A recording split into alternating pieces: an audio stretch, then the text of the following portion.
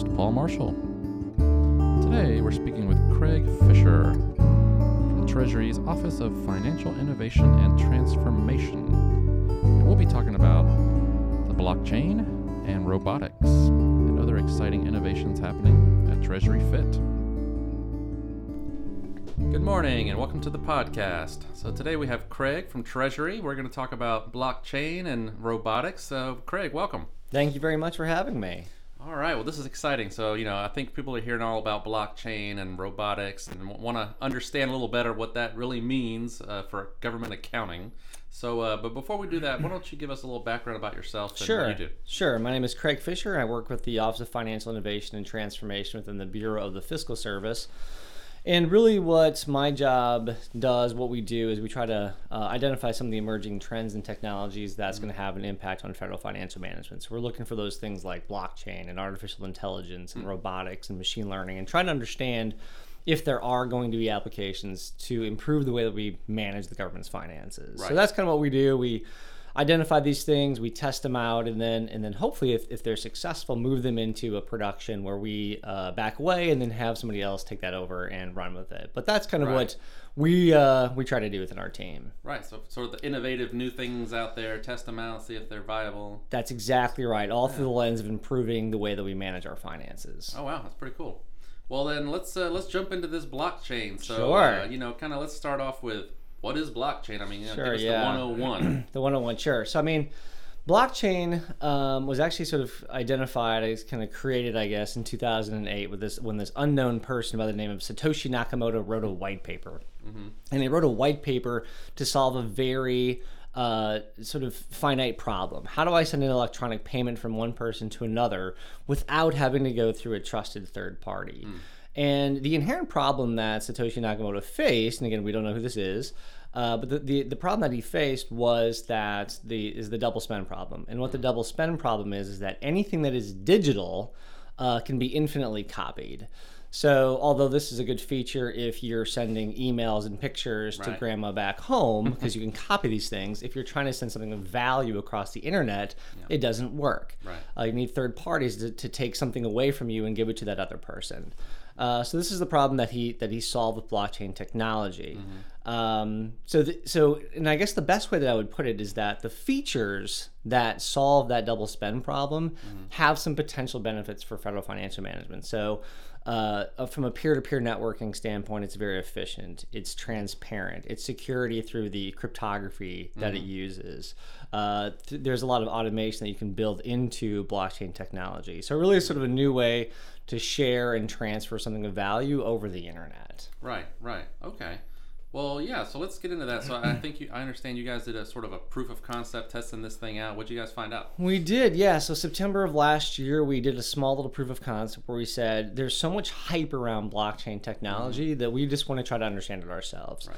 So what we did is, well, actually, if I back up just a little bit, when I first started with the Department of Treasury, one of the jobs that I got was I was called the property custodian. Okay. And what the property custodian does is that anytime somebody in my team gets a new computer or a new cell phone, I have to go and I have to validate that transaction. So in that case, I'm sort of a third party to come in there and say, oh yes, you received this phone, the information is accurately recorded into the system. Right. So that was sort of my job.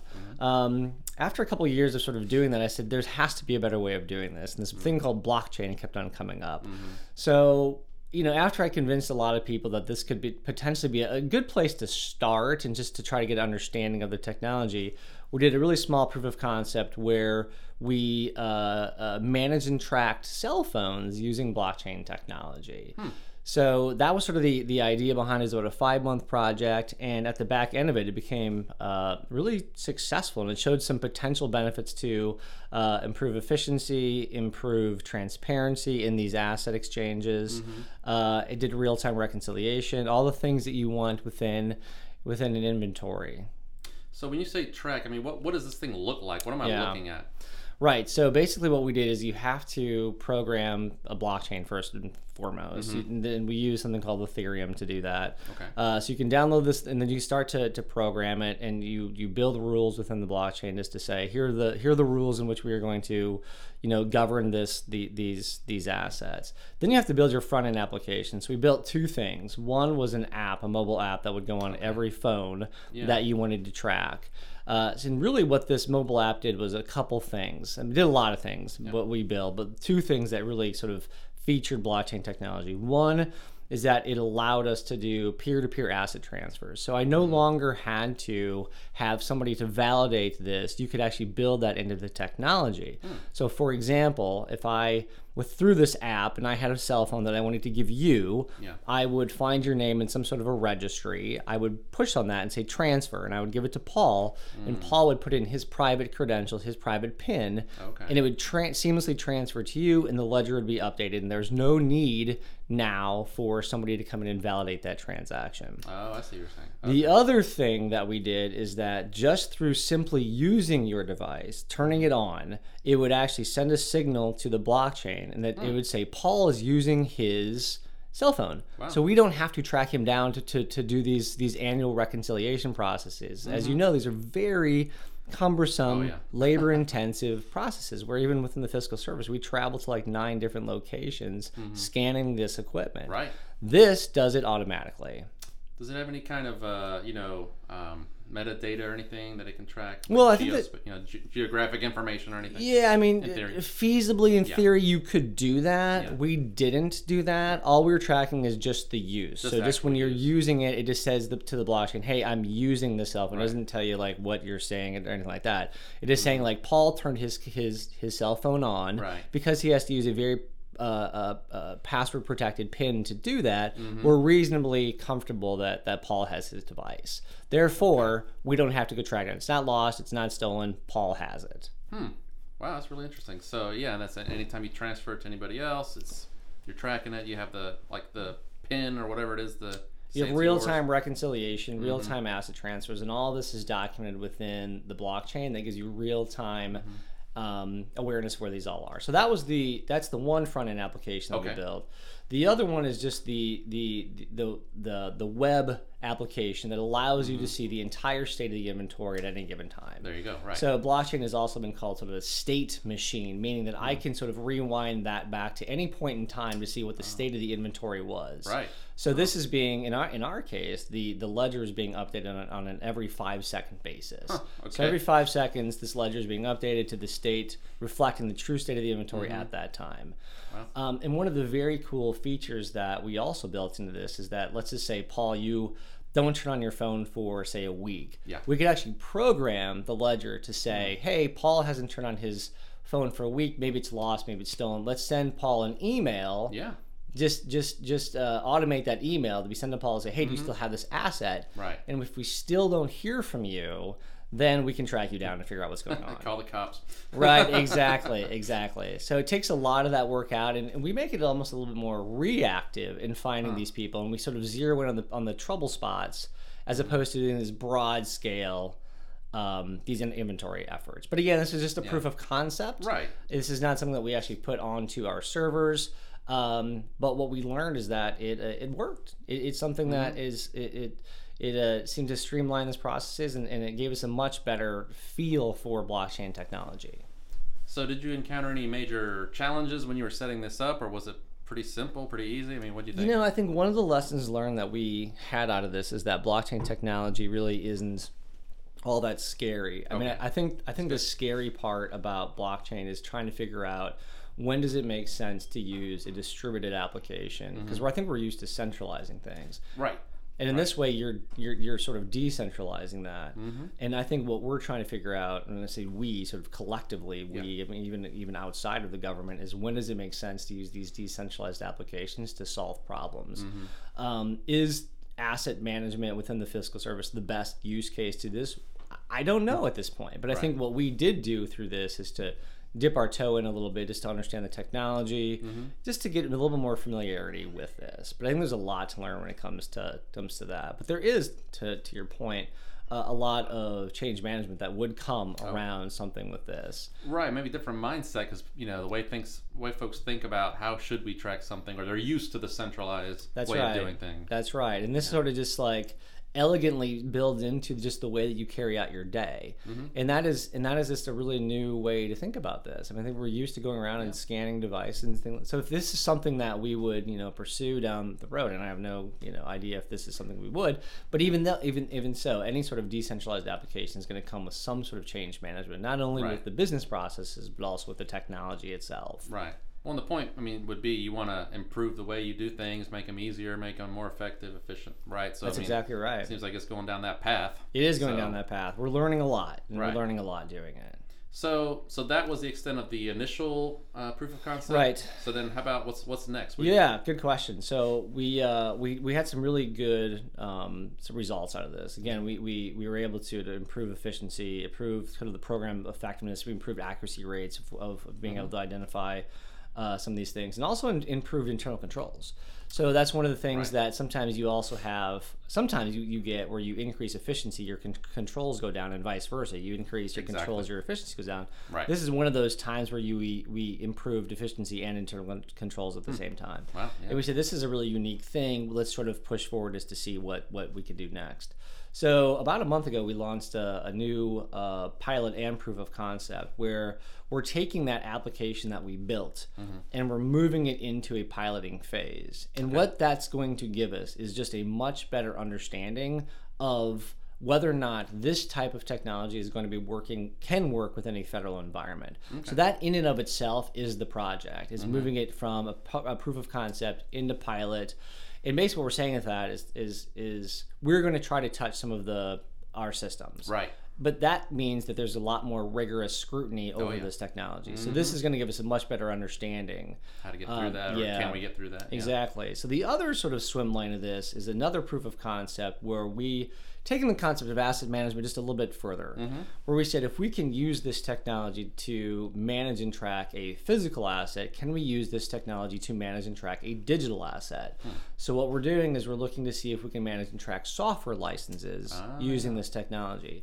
But not only within the Bureau of Fiscal Service, but this would be something where we're looking to see if we can manage this across several agencies. Oh, wow. So we're trying to, again, a proof of concept, trying to mimic several different cloud environments where this would work in, just to see how this would work across agencies, not just within an agency. Right.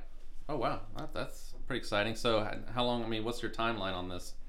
For the pilot? Yeah, so I think we're looking at probably about 8 months to do both of these things. Right now, we're documenting a lot of I don't really know a lot about software license at this point, so we're learning a lot about just how we currently sort of manage and track software licenses, and trying to get an understanding just of how we do this, some of the problems they encounter, and some of just what are we trying to achieve with this. I mean, what are really the problems that we're trying to solve?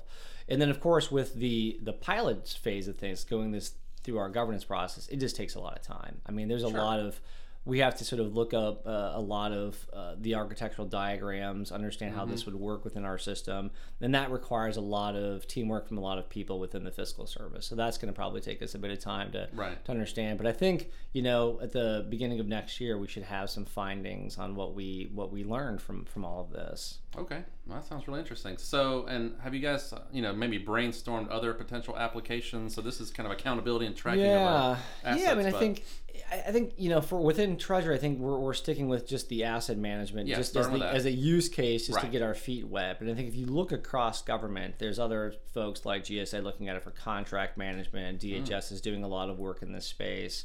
The U.S. Postal Service is doing some things. State Department is working with Coca-Cola to do some stuff as well. So there's a lot of things collectively that we're doing as a government.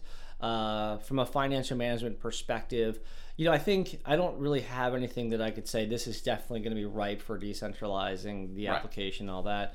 But I would just say, as people are sort of looking at this, if there are things where we're having sort of inefficiencies with transactions, where you're actually giving something from one agency to another, or those are sort of the places that are sort of ripe for this sort of technology, and looking to see where there might be what we'll call friction or inefficiencies within that process, just to see if this is something that could potentially benefit it. Right. But people often say things like, intergovernmental transactions is something that could potentially be an application for this. Yeah, that makes sense. To this point, I don't know if that makes sense. I think we have a lot more to learn before we get to that point. But that's one of the things that people come to me with, is to say, an interesting area might be that. Well, it's also the concept. In theory, it sounds like something that would work, and then you try to apply it, and it gets a little tricky. How do we actually program this thing? That's exactly right. So I think our approach is to go slow and steady and start off with some of the easy things. And one of the reasons why we started even with physical assets was because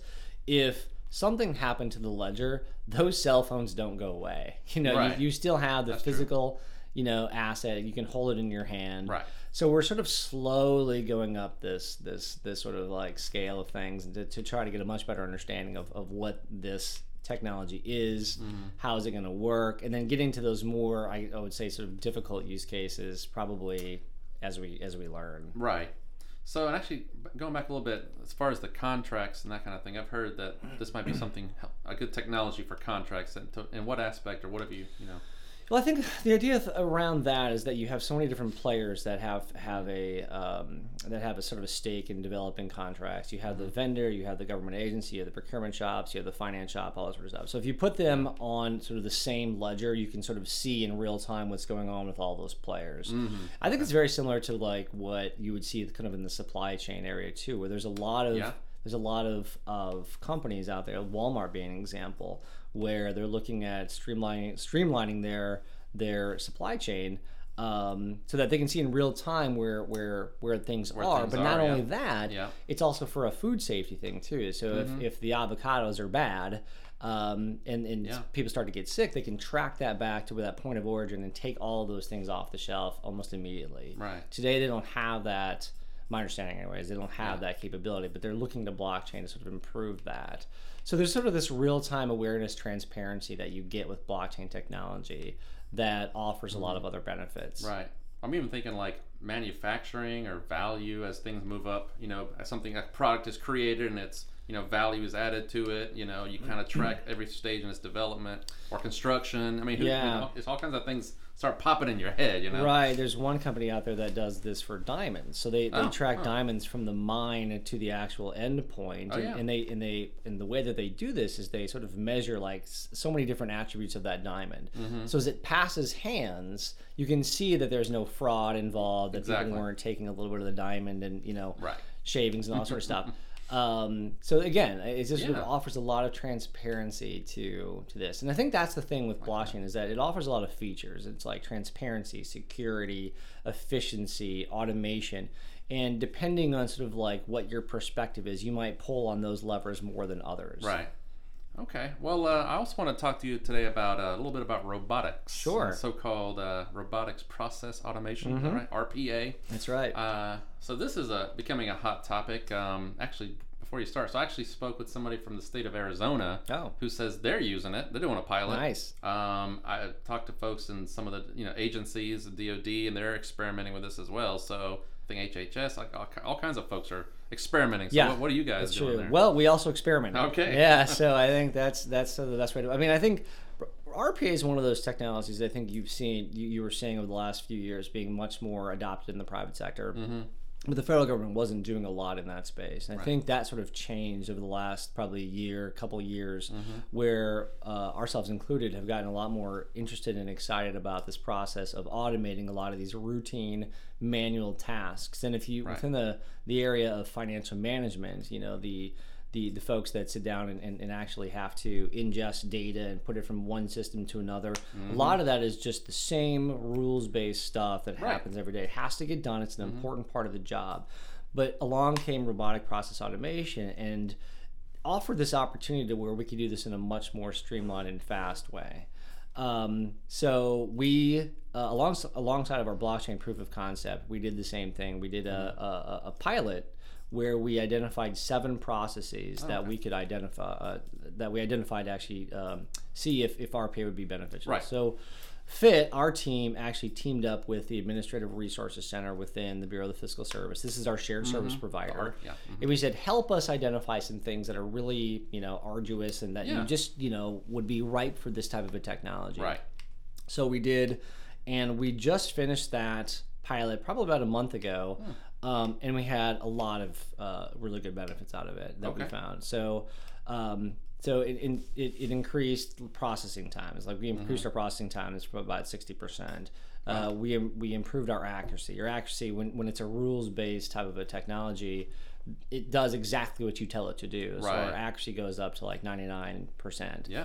The throughput, we can have a much more capacity now. These things can run 24/7. Yeah. So now we increased our throughput by about 30 times, and then we save person hours. The people actually doing this work, for those 7 processes, we save about 8,000 hours.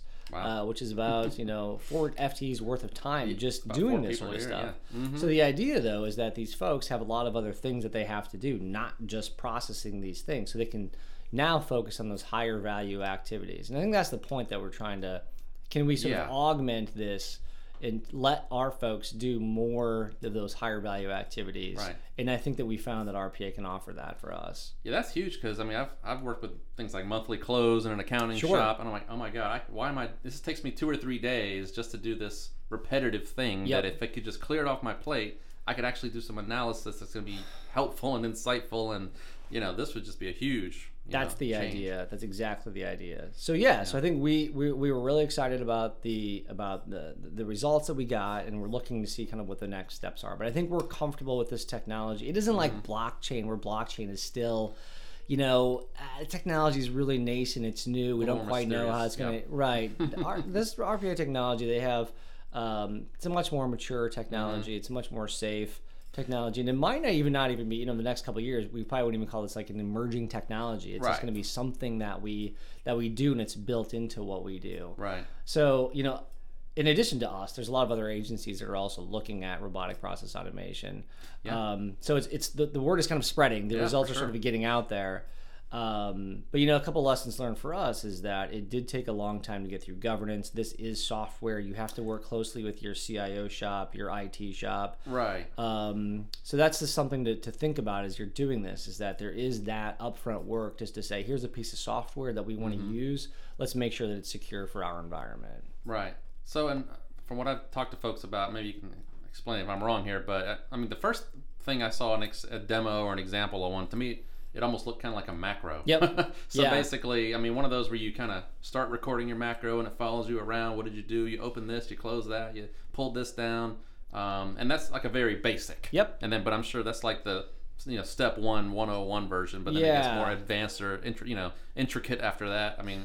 Yeah, so I think a lot of people call these like macros on steroids. There you go. That's kind of how they. That's kind of how they describe RPA software. And I think the unique thing with RPA is like take an Excel macro is that you're largely working within the Excel within that one application, right? Exactly. Yeah.